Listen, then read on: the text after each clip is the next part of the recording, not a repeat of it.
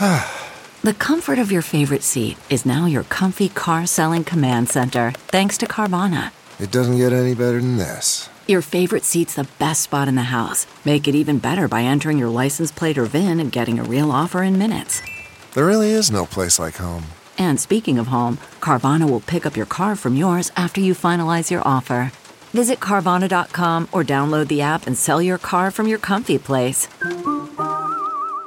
Hey, it's Kimberly, host of the Start Me Up podcast. If you like your politics with some loose talk and salty language, you're going to love my show. I interview the coolest people like Mary Trump, Kathy Griffin, and DNC Chair Jamie Harrison. The Start Me Up podcast has an easygoing, casual style and a strong emphasis on left-leaning politics. We also have frank discussions about sex and more than a few spirited rants. Just visit patreon.com/startmeup or wherever you get your podcasts and start listening today. So the January 6th public hearings kicked off last night, and last night's hearing was disturbing, riveting, enlightening, and as I watched it, it just sort of knocked the constitutional wind right out of me. Let's talk about some of the highlights of what we saw. Because justice matters.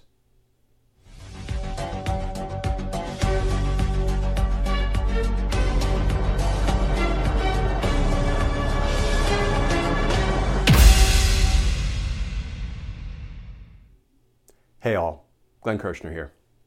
So the J6 public hearings regarding the insurrection kicked off last night, and I'll tell you, they were breathtaking, they were enlightening, they were infuriating, they were compelling.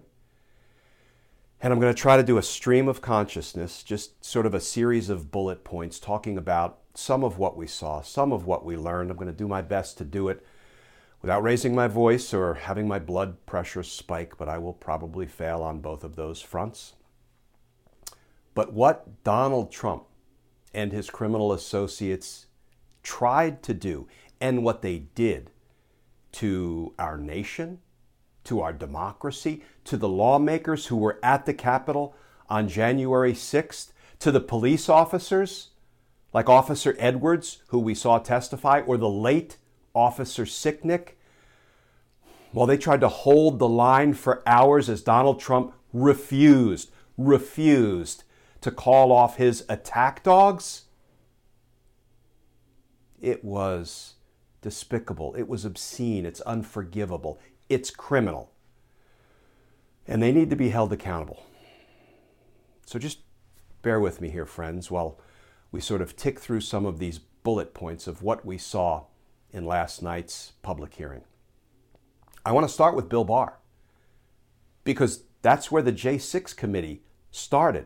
Who would have thought in advance of last night's hearing that the first witness we would see videotape testimony of would be Bill Barr?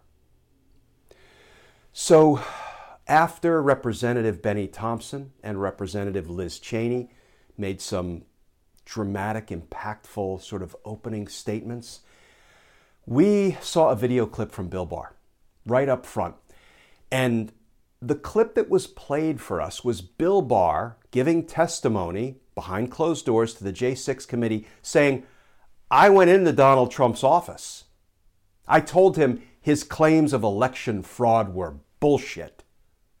Bill Barr's word. What does that do?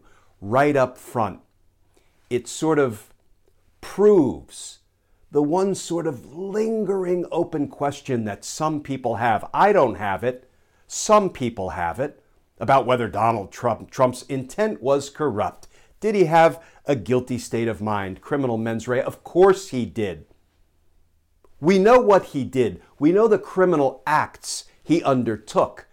But some people are somehow unsatisfied that he did it all from a platform of fraud and corrupt intent. He did, and we can prove it to a jury. And I think that's why they opened with Bill Barr. Donald Trump's own attorney general, he appointed his own attorney general who weaponized the Department of Justice and used it corruptly, nefariously to reward Donald Trump's criminal associates like Mike Flynn and Roger Stone and punish his perceived enemies like Michael Cohen and others. Yes, that Bill Barr.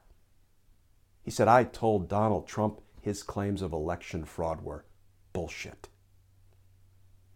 There is no lingering doubt that Donald Trump's intent was corrupt, and that will be proved to a jury's satisfaction in the future. I'm confident. The other thing that I thought the J6 committee was really smart to do by using Bill Barr and other Republicans, right? Guys like Mark Short and Jason Miller and the Republican pollster, I think Alex Cannon was his name. They were using Republican voices, videotape of the testimony of Republicans who were proving Donald Trump's crimes. What does that do? Well, it sure helps blunt the criticism that what the committee is doing is just, it's politics driven by Democrats. No, these are Republican voices telling us about the crimes of Donald Trump, and not just any old Republicans. Ivanka Trump. Did you see her video clip from her testimony? It was short, but it was impactful. She said, and I'm going to paraphrase, when it came to the claim of election fraud, I credited Bill Barr, who said there was no election fraud. I respected his opinion on that. She didn't have to go on to say, I discarded my father's claim because he's a great big liar, but that was the message sent. And of course, Donald Trump threw his daughter under the bus today. Yeah, she checked out. She doesn't know what she's talking about. I'm paraphrasing. Donald Trump knows no bottom. But using Republican voices in the first of the public hearings to highlight some of Donald Trump's crimes, boy, that was powerful, and it was tactically savvy, and we're going to see a lot more Republican voices as these public hearings progress. Another bullet point. This was not a riot just spontaneously. This was not a group of protesters who spun out of control in the heat of the moment. This was a plot. This was a plan. This was a scheme. This was by design, and we heard a little bit about that last night. We're going to hear more about it in the future, but this was big. December 19th, there was an Oval Office meeting with Donald Trump, Rudy Giuliani, Mike Flynn, Sidney Powell. No adults in the room. No lovers of democracy in the room. No one in the room who respected the American voters. And the plot that was hatched in that meeting, we heard that there were some lawyers who rushed into the room when they heard about the folks who were in their meeting alone. They tried to put a stop to whatever they were up to, but they didn't put a stop to it because the plot was hatched. And right after that meeting in the Oval Office, Donald Trump tweeted out, "Come to D.C. on January 6th will be wild." The plot was hatched by those co-conspirators, Trump, Flynn, Giuliani, Powell, and then Donald Trump promptly put that scheme in motion by sending that tweet out. This was not a spontaneous gathering.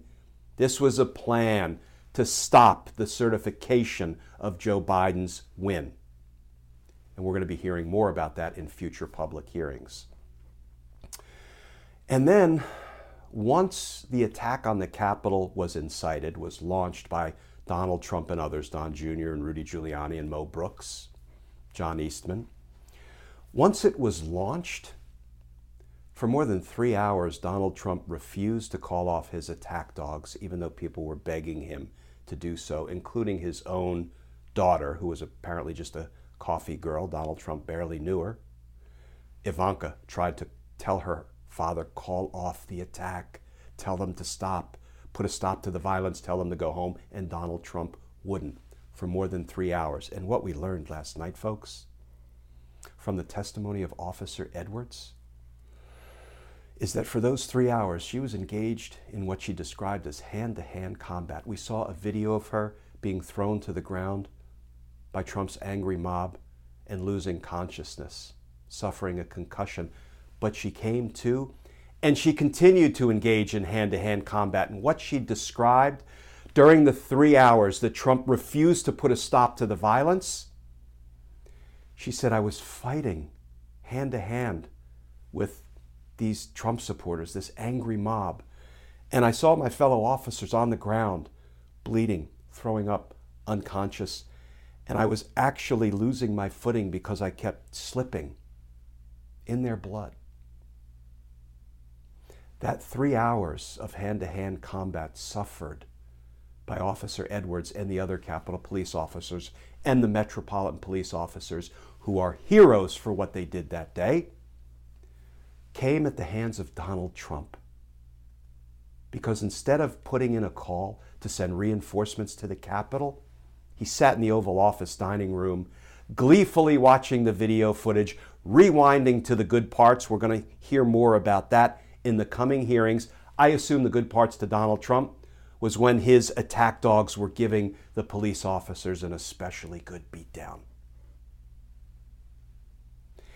And it took Mike Pence to call for reinforcements, to authorize executive branch agencies to get to the Capitol and help save the lives of lawmakers and of himself. Mike Pence is no hero. There was self-preservation in his decision to step into the void left by Donald Trump, or to foil the plot and the plan put in motion by Donald Trump to have Mike Pence hanged, to have Nancy Pelosi hunted for, to having the certification of Joe Biden's win stopped.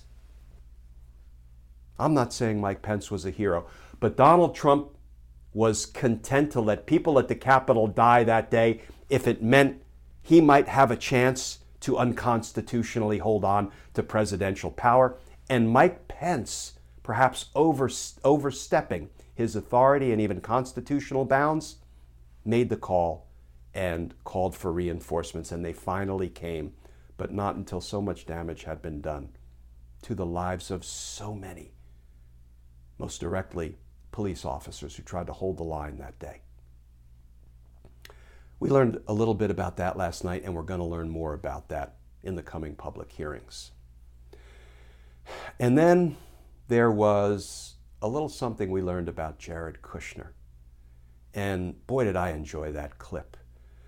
In the event anybody believed that Jared Kushner retained even 1 ounce of decency, well, that notion was dispelled by the clip we saw last night.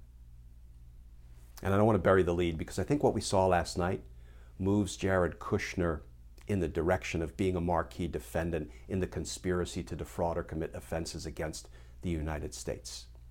We're going to be hearing a lot more about that. But out of Jared Kushner's own mouth, you know the short clip we saw last night?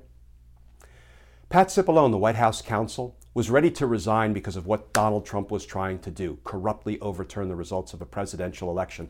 He was threatening to resign, and he was trying to go through Jared Kushner, the gatekeeper, one of the gatekeepers, one of the firewalls between the adults and Donald Trump. And he wasn't going to let Pat Cipollone get through to Donald Trump, because that might interfere with Trump's plan to retain power. And here's what Jared Kushner said.